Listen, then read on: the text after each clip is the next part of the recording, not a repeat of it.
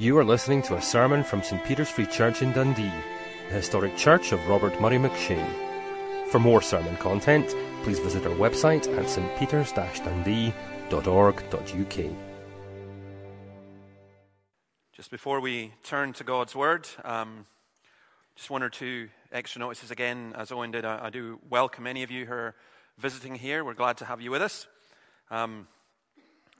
One correction that has to be made. I'm in a congregation full of people who know everything, and when you get something wrong, you have to correct it, and I made a big mistake. That wasn't a Massey Ferguson tractor, because Massey and Ferguson hadn't joined by then. That was a Ferguson. So for all you tractor geeks, I'm really sorry. I apologize about that. We mentioned before about Martin Lloyd-Jones. There's a DVD entitled Logic on Fire. We're going to show it on Monday, the 10th of October at 7:30. Although this has been organized by the men's reading group, it's for anybody. The venue will be announced next week, dependent on the number of people who want to come. And there's a sign-up sheet at the door. And also at the door, there's a sign-up sheet for the student hospitality.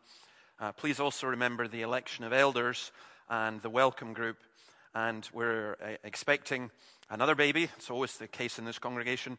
And that is the Ewerts. And Isla is organizing the meals for them as well. We are going to turn to God's Word and to Isaiah chapter 58.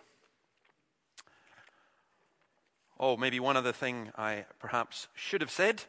It's always great in the congregation. We have people from many different backgrounds, and my three new friends over here who threatened to stand up and shout if I didn't introduce them. And it's great to have, now I'm sure I've got this wrong, Ignatius from Spain, but Ignacio, is that right? Close. Okay, and Gavin from Zimbabwe, and Jean-Claude Van Damme from Paris. Or it could just be Jean from Paris, but so he dared me. Sorry, Jean.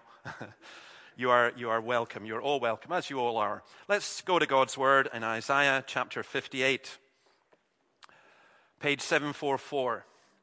Shout it aloud. Do not hold back. Raise your voice like a trumpet.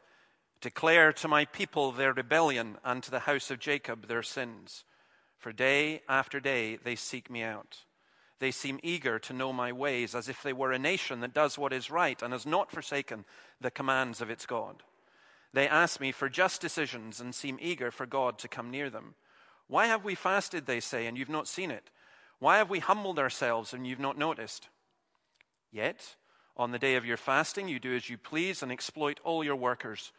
Your fasting ends in quarreling and strife and in striking each other with wicked fists. You cannot fast as you do today and expect your voice to be heard on high. Is this the kind of fast I have chosen? Only a day for a man to humble himself? Is it only for bowing one's head like a reed and for lying on sackcloth and ashes? Is that what you call a fast, a day acceptable to the Lord? Is not this the kind of fasting I have chosen? To loose the chains of injustice and untie the cords of the yoke, to set the oppressed free and break every yoke? Is it not to share your food with the hungry and to provide the poor wanderer with shelter? When you see the naked, to clothe him and not to turn away from your own flesh and blood? Then your light will break forth like the dawn, and your healing will quickly appear. Then your righteousness will go before you, and the glory of the Lord will be your rear guard. Then you will call, and the Lord will answer. You will cry for help, and he will say, Here am I. If you do away with the yoke of oppression, with the pointing finger and malicious talk, and if you spend yourselves on behalf of the hungry and satisfy the needs of the oppressed, then your light will rise in the darkness, and your noon will become like the noonday. The Lord will guide you always. He will satisfy your needs in a sun-scorched land and will strengthen your frame. You will be like a well-watered garden, like a spring whose waters never fail. Your people will rebuild the ancient ruins and will raise up the age-old foundations. You will be called repairer of broken walls, restorer of streets with dwellings. If you keep your feet from breaking the Sabbath and from doing as you please on my holy day, If you call the Sabbath a delight and the Lord's holy day honorable, and if you honor it by not going your own way and not doing as you please or speaking idle words, then you will find your joy in the Lord, and I will cause you to ride on the heights of the land and to feast on the inheritance of your father Jacob. The mouth of the Lord has spoken. Amen. We're going to look at these words and going to look at it in the light of the fact that religion is and can be a very bad thing, actually, a very evil thing. I had the opportunity to speak this week at a cafe about on this subject about religion causing strife. And as I say, I love the variety of people that God brings into your way. And the most interesting questions came from a Russian-Bulgarian Gnostic psychologist. That's true. That's what he was. And he had the most fascinating and interesting questions. But there were people who were saying, well, does it matter what religion? Religion's just good. Well, no, it's not. And even when people say about Christianity, no. And even if you're coming to a church where God's word is being taught, as I hope it is here, and we seek to practice it, yet it's still possible for us to hear things and to agree with things, and then somehow for our religion to be false and to be fake. Now, this particular chapter begins with a kind of a call that God tells Isaiah what he has to do. It's a trumpet call. Shout it aloud. Do not hold back. Raise your voice like a trumpet. Don't often hear it here, but occasionally you will go to churches and people go, preach it, preacher. So that's what we're going to try and do. And I hope that you will get as much from this as I have done. There's a notion here of a Christianity, a religion that does not work. Now, verses 1 to 5 indicate that. I think it's important that we grasp this, because in these first verses, Isaiah is keen for us to see that we are rebels against a holy God, even if we profess to be religious, or maybe actually, it might be especially if we profess to be religious. Now, when he's speaking here of the fast days, why have we fasted, they say, and you've not seen it? These were, in Israel, great community days. They were days of mourning for sin and of worship and of prayer. They were national days. It says, sometimes this would seem strange if this happened today, but can you imagine if Theresa May or Nicola Sturgeon were to announce tomorrow, we are going to have a fast day next week and ask God to bless our nation? Wouldn't that be absolutely wonderful? And it shows you how far we've gone, that no longer can happen. And yet, during the Second World War, for example, Winston Churchill at least 3 times called upon the nation to fast and pray. And that's what Israel did.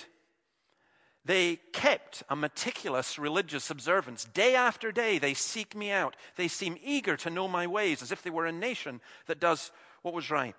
Their religion seemed to be God-centered. There was a concern for truth. There was a desire for the lifestyle that goes along with that. They wanted to live by the word of God. They wanted to use what God has given, his ordinances, as a means of grace. And yet, why have we fasted and you have not seen it? Why have we humbled ourselves and you have not noticed? And God's answer, let's go on to this one. Yet on the day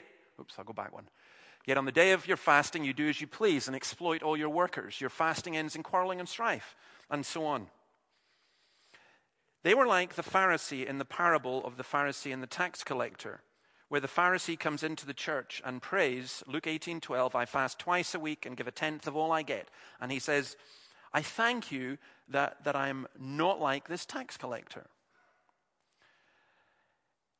It is hugely possible for you to be here thanking God that you've got his word, thanking God that you're gathered here in worship, thanking God that you're not like the pagans outside or the hypocrites or whatever, and yet for your religion, for your Christianity, to be fake. That's what has been spoken of here. Just a couple of things to mention. For a start, there was a real social ruthlessness. In chapter 1 and verse 15, Isaiah has already said, when you spread out your hands in prayer, I hide my eyes from you. Even when you offer many prayers, I'm not listening. Your hands are full of blood. On the day of your fasting, you do as you please, and you exploit all your workers. Being a Christian should make a phenomenal difference to how you treat people, to how you treat people who work for you, to how you treat other people in your society and in your culture. I love the fact that as you go down Dundee just now, the parks are brilliant. But the reason we have those parks, Caird Park and Baxter Park, the reason we have them is because the mill owners who were in Dundee in the 19th century, they did exploit their workers. And they made Broughty Ferry the richest square mile in Europe, and they made this area the poorest, apart from a place in Manchester. But then some of them were converted and became Christians. And in order to help alleviate the conditions of their workers, they gifted Baxter Park and Caird Park to the city. Because when you become a Christian, it should make an enormous difference as to how you act in all of your relationships. It's a sign of godlessness to be ruthless against other people, to be exploitative of other people, to cheat at business, to humiliate other people, to treat other people with disrespect, and also fighting. This was a very self-centered community, and a self-centered community that's hungry ends up fighting. In fact, their worship, which should have brought out the best in people, brought out the worst. I know of almost no reason stronger than this for people wanting to turn away from the Christian faith. Even the question of suffering. But sometimes what you see in the church is shameful, because you see Christians abusing one another, gossiping about one another. You see political infighting. You see all these different things. And it's really devastating. It's devastating when you see non-Christians behaving better sometimes than Christians. In the New Testament, James says this, what causes fights and quarrels among you? Don't they come from your desires that battle within you? You desire but do not have, so you kill. You covet, but you cannot get what you want, so you quarrel and fight. You do not have because you do not ask God. When you ask, you do not receive because you ask with wrong motives, that you may spend what you get on your pleasures. It's so easy to begin the Christian life well, but to finish it badly. It's so easy to live off the memories of the past and not to know the presence of the Lord in your life today. It's so easy, in other words, for your life to be just an outward show. They approach God. They want God to approach them. But their motives and their behavior and the results of their religious worship show that it's just an outward show. Is this the kind of fast I have chosen? Only a day for a man to humble himself. They outwardly conformed, but inwardly they were far away from God. Jesus himself quoted Isaiah. These people worship me with their lips, but their hearts are far from me. Sometimes when we sing praise, you can tell your heart's not in it.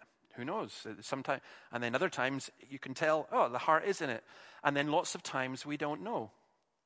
It could be that as I look out on you, you could be singing with the most joyous expression on your face, and I go, wow. And yet inwardly, you could be as dead as could be. Because you could be moved by the music, you could enjoy the singing and the circumstances, but you could be as dead as can be. Now, let me just back off a little bit and say that I look in a mirror, and I know that's true for me. I could stand here and preach the word of God and could preach it with passion, and yet inwardly be as dead as could be. And you never really know that. Only God knows that. But the point is that he does know. In Revelation, it speaks of Jesus standing before the church with eyes like blazing fire. It's not some kind of horror story. It's just saying he sees, he knows. better than we know ourselves. We need to be careful because religious duties can so easily degenerate into superstition and ritual and into just kind of moralism. I listened to a service this morning and it was kind of good and nice. And it's from Northern Ireland, and it was great to hear the Irish accents, and the singing was good, and so on.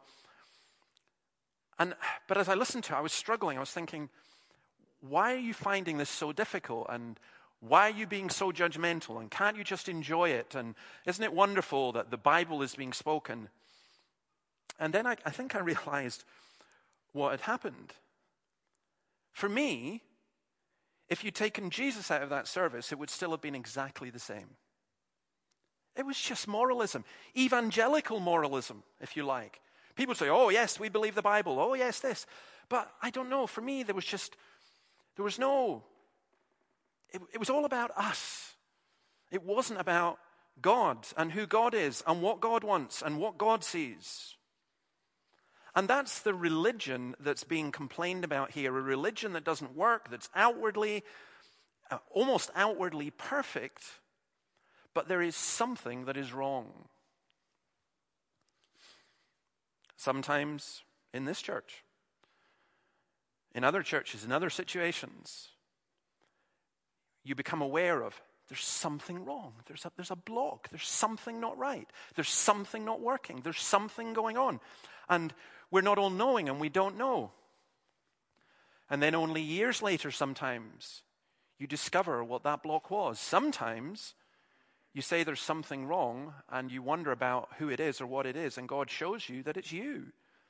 And that's a most humbling but also a most wonderful thing when the Lord shows us our unknown sins, our hidden sins, when he makes us realize that it's us. We might say, oh, that can't happen. Human beings, surely we would know.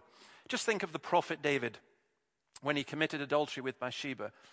Do you know, he probably got to a point where he was convinced he'd done nothing wrong. And Nathan, the prophet, had to come and tell him a parable, which he got really wound up about, and he was really angry at the injustice of the rich man taking the poor man's lamb. And then Nathan just pointed and said, you're the man. You're the one. Sometimes God looks at us and says, you're the one. And it is very, very humbling. I believe all of us should pray, Lord, keep me away from a mere profession of religion. Grant that it would be real. So, let's go on. Let's look at some of the principles of religion that actually works, or fruits of religion. Now, what's interesting here is that there's a combination of social justice and worship, loving God and loving your neighbor as yourself. I think the basic point here is that true religion, coming from a real relationship with God, results in better relationships with our fellow human beings. Now, please note, it's not saying if you're nice to other people, then you get closer to God. It's saying that if you are closer to God, that will be evidenced in your relationships with other people. And I'm sorry, somebody asked last week, does David like Calvin? Because I quote him quite a lot. Well, yeah, I quote him because it's just great stuff. And he says this. God says this, because the love which we owe to our neighbors cannot be sincerely cultivated unless when we love them in God. Now that's a most amazing thing. It's a most amazing idea and statement that the best way for you to love your neighbors is to love God, and because of that, you then love them. Now he gives 4 fruits, and I'll just mention them. First of all, that kind of real religion, real faith, real relationship with Jesus Christ means that we fight injustice and help the oppressed. Is not this the kind of fasting I have chosen, to loose the chains of injustice and untie the cords of the yoke, to set the oppressed free and break every yoke? The Bible was concerned with freedom long before it became the fashionable buzzword of today's society. Our concern is that people should be free. My chains fell off. My heart was free. We should be concerned about structures that enslave people and sins that enslave people. We should be concerned about child trafficking. We should be concerned about unjust and exploitative economic systems. We should be concerned about societies which oppress people. We should be concerned where there are a significant number of women and indeed some men who are subject to domestic abuse. That should concern us. But all the systems that enslave people, that should concern us. We are always, as Christians, going to be fighting injustice and seeking to help the oppressed. Not because it's the trendy thing to do, not because of various political views that we may have, but just simply because this is who our God is. And there is no point in us engaging in worship and praising God if we are not prepared to act in the way that He asks us to. But it goes on. We are to share with the poor and take care of our family. Is it not to share your food with the hungry, to provide the poor wanderer with shelter when you see the naked, to clothe them, and not to turn away from your own flesh and blood? And then later on in verse 10, and if you spend yourselves on behalf of the hungry and satisfy the needs of the oppressed, then your light will rise in the darkness and your night will become like the noonday.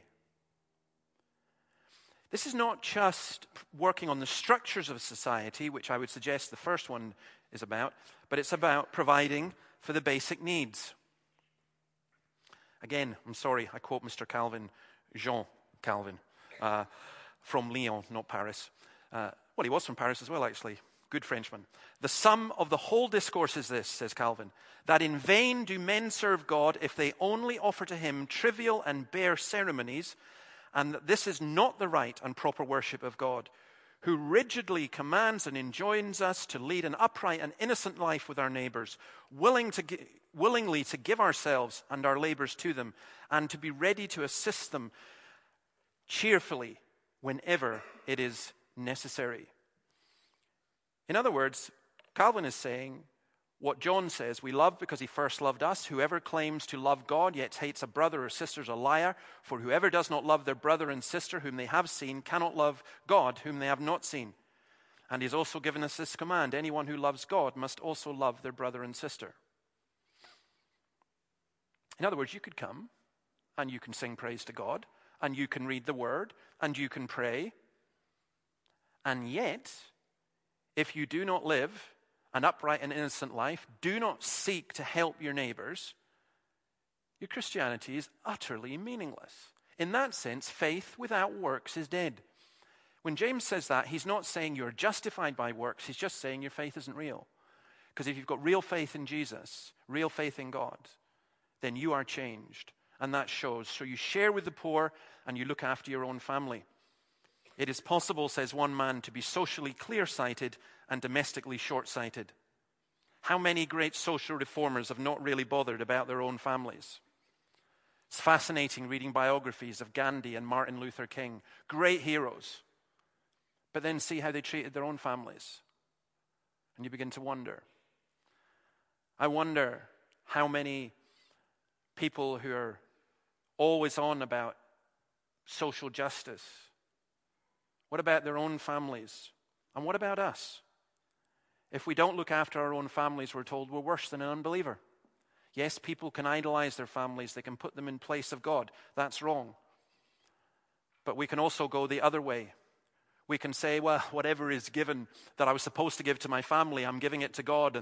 And that's korban, that's justice, that's worship. And God says, no, it's not. You share with the poor. You look after your own family.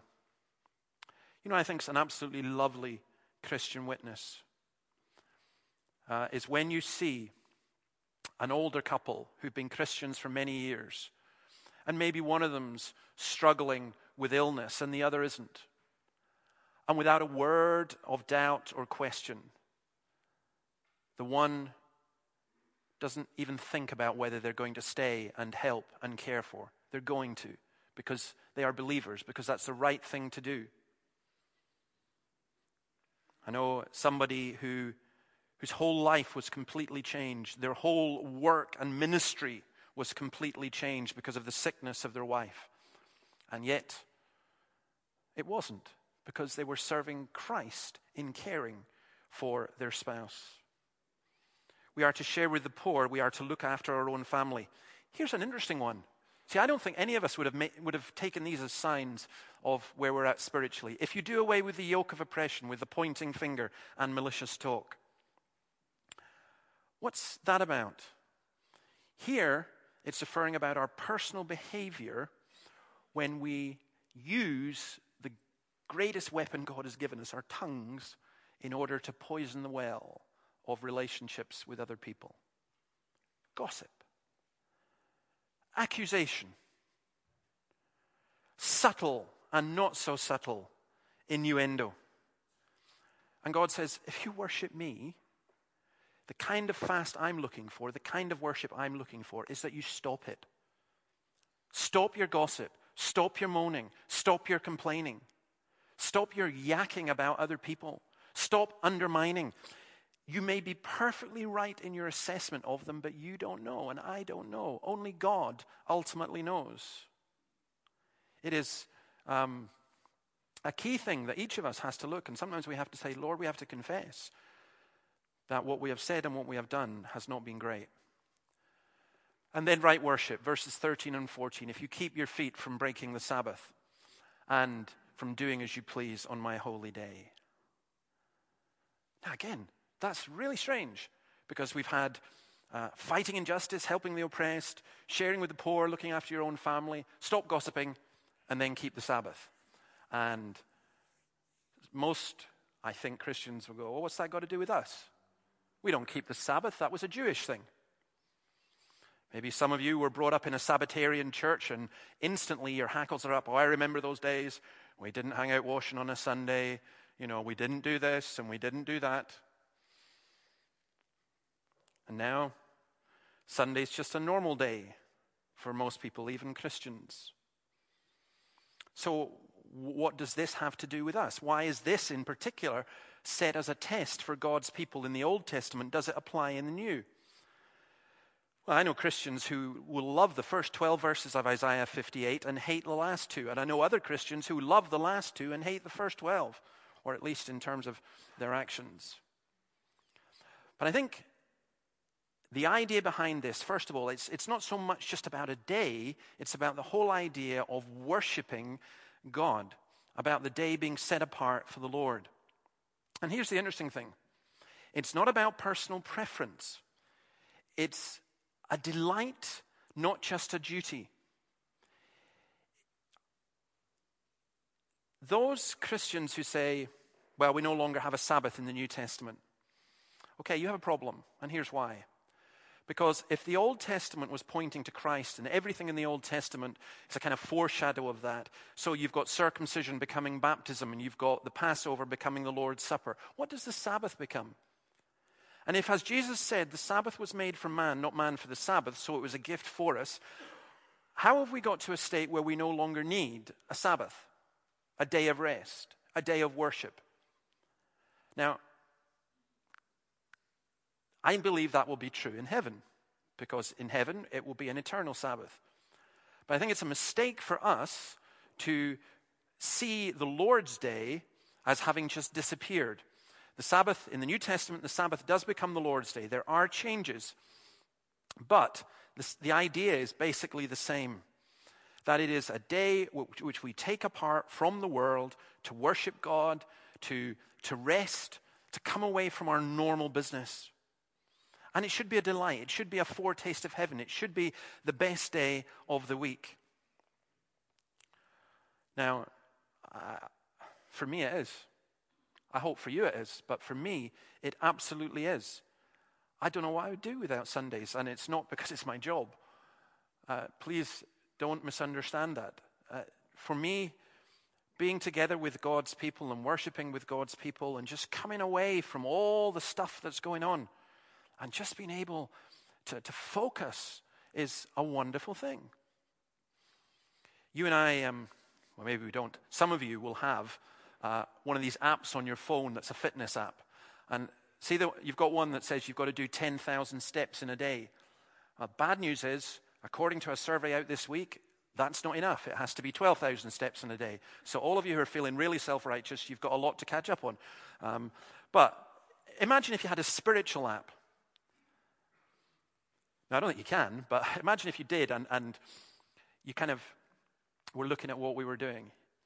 It would tell you to store up God's word. It would tell you on this day, find your joy in the Lord and your fellowship and so on. Yeah, of course you can top up during the week. And of course different things will happen. And of course every day is God's day if you like. But in this fallen world in which we live and with our fallen conditions, it is just great to be able to come. And somebody did say to me once, church was like a filling station. They just get filled up. And I think, well, good. That's actually not a bad analogy. And notice how it was to be celebrated. They were to honor God, not doing as they please or just their own thing. And they were to speak God's words. And he uses a word there that's quite unusual, comes out of Deuteronomy 18:20.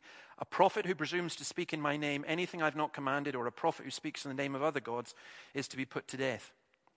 And you know what's being said there? God is saying he cares about what we say, especially in fellowship, especially in praise, especially when we are together. And it really shouldn't just be idle chit-chat. We need to hear God's word on God's day. Lord, what are you saying? Lord, what are you saying?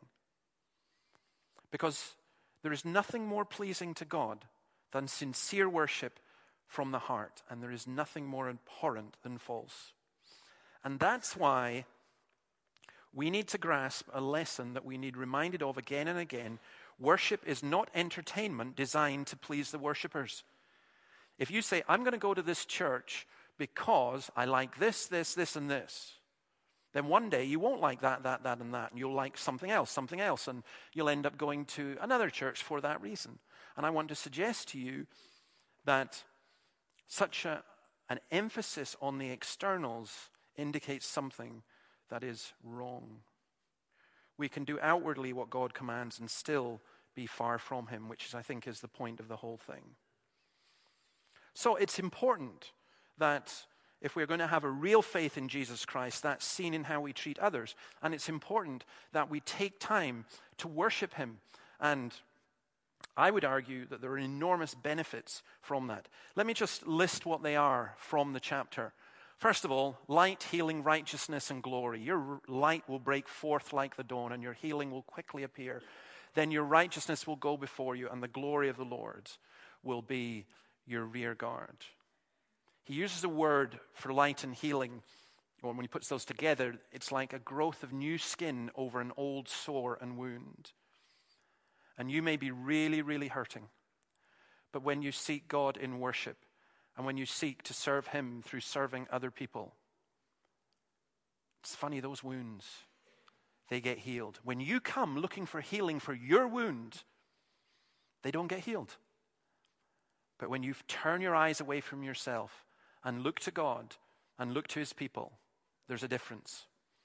The righteousness and glory speaks about the righteousness being worn like clothing. And the glory is the glory of the Lord, and that's at the back. And it's almost as though God's saying, I've got your back. You don't have to worry. I'm there. And more than that, then you will call and the Lord will answer. You will cry for help and he will say, here am I. God's people have been saying, we've been fasting and we've been praying and we've been doing this and you're not hearing us. And God said, yes, that's because you've been acting unjustly and it's because your worship is not real. But if you truly humble yourself, if you come before me and if you do away with this yoke of oppression, then you will be answered. It's a bit like if you know somebody who's really famous or somebody who's very important or thinks they're very important, and you want to get hold of them, and they say to you, here's my personal email. You know, it's like, I don't know, the Queen.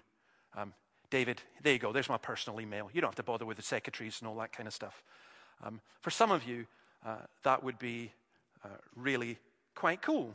I think for me, it would be quite cool if I could just have the Queen's personal mobile number and text her. You know, I'd be tempted to show off to you. Well, we kind of have that with God. He's not saying, talk to my people, go through my secretary. He's saying, you can come into my presence. You don't have to bribe your way. You don't have to go through intermediaries, because the intermediary we have is Jesus Christ. And he's given us access into the throne room. Sometimes we don't have answered prayer because we don't ask. And sometimes we don't have answered prayer because we don't have the relationships which enables us to walk into the presence of the living God. So we try and go through religion in other ways. Another great benefit, verse 11 and 12. The Lord will guide you always. He will satisfy your needs in a sun-scorched land and will strengthen your frame. You'll be like a well-watered garden, like a spring whose waters never fail. We may be in the darkness, but his hands hold us. We are not on our own.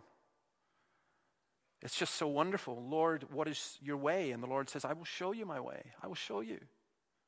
Satisfaction when everything seems bleak, when everything seems dark and empty. The Lord will satisfy.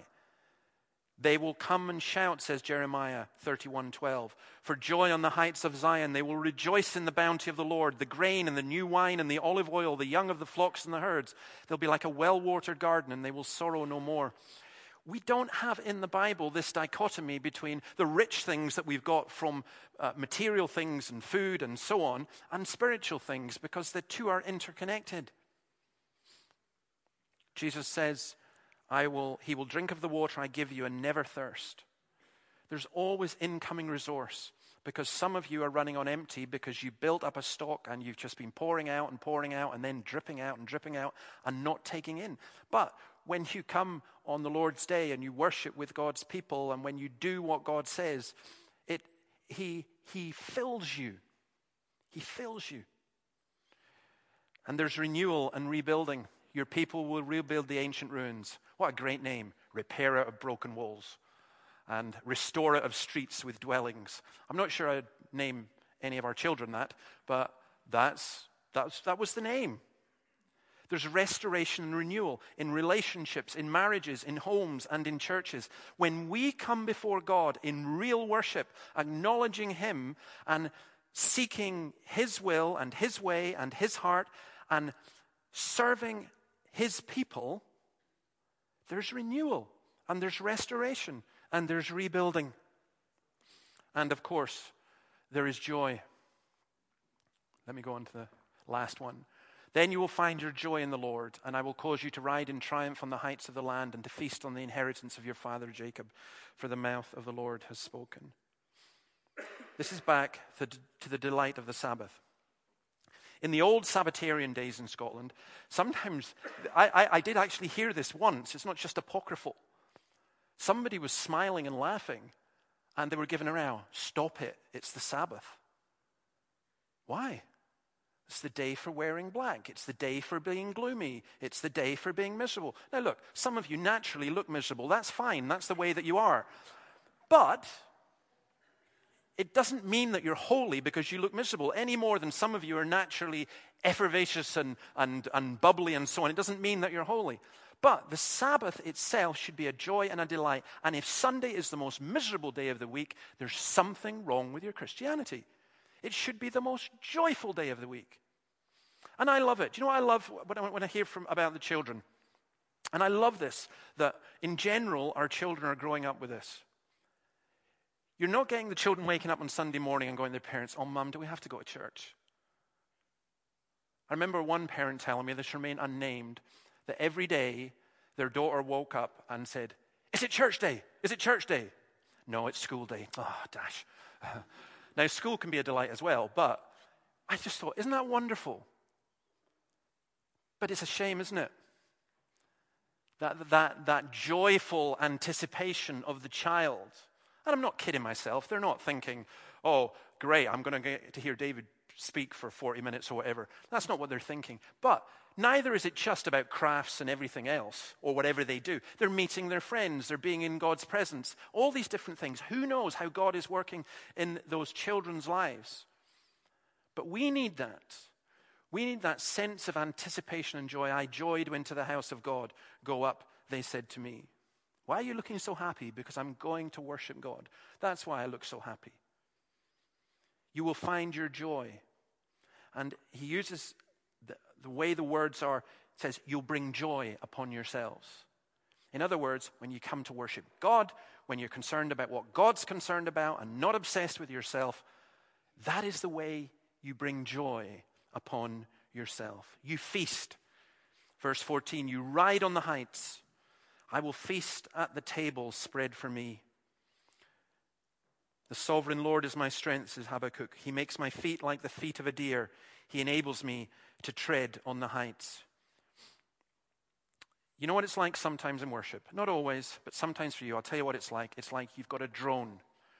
And that drone can fly above all your troubles and all the difficulties that you are struggling in. And you get a God's eye view of what's going on and what's happening. And it makes everything completely different. The perspective is completely different. The house of Jacob, verse 1, they're told, cry out to the house of Jacob their sins. And then verse 14, but you will feast. You will feast of your father Jacob. So you and I, those of us who are Christians, I think there's not one of us here that doesn't need to repent and ask the Lord to reveal to us his ways and to reveal to us as much as we can take the state of our own hearts. And ask the Lord and plead with the Lord that we would not be hypocrites. We would not be those going through the motions. We would not be those who are sermon tasters or worship tasters or religious hypocrites, but that we would be those whose heart's desire is to worship God, whose soul pants and thirsts after the living God. And if you're not a Christian and you're thinking, what is this all about? It is about a joy that at this moment in time you can have no idea of. But if you come to know Jesus, you will begin to grasp what it really is. It's about a world that's turned upside down because people come to love Jesus, and because they love him, they do not turn away from their fellow human beings, and they spend themselves on behalf of the oppressed. If you're not a Christian, come and join the revolution. Let's pray. Lord, thank you for your word. Thank you for the many blessings we have received from your hand, that we have so many reasons to give you thanks for the food that you provide, both physically and spiritually. In every way, we have so much to be thankful for. We also have so much to confess. Lord, those of us here who feel that we have been playing at religion, that we have been going through the motions and maybe nobody knows it except us, have mercy upon us and grant that we would turn to you, and that we would know that when we confess our sins, you are faithful and just and forgive us. And may we know renewal in our own hearts and lives. For we ask it in your name.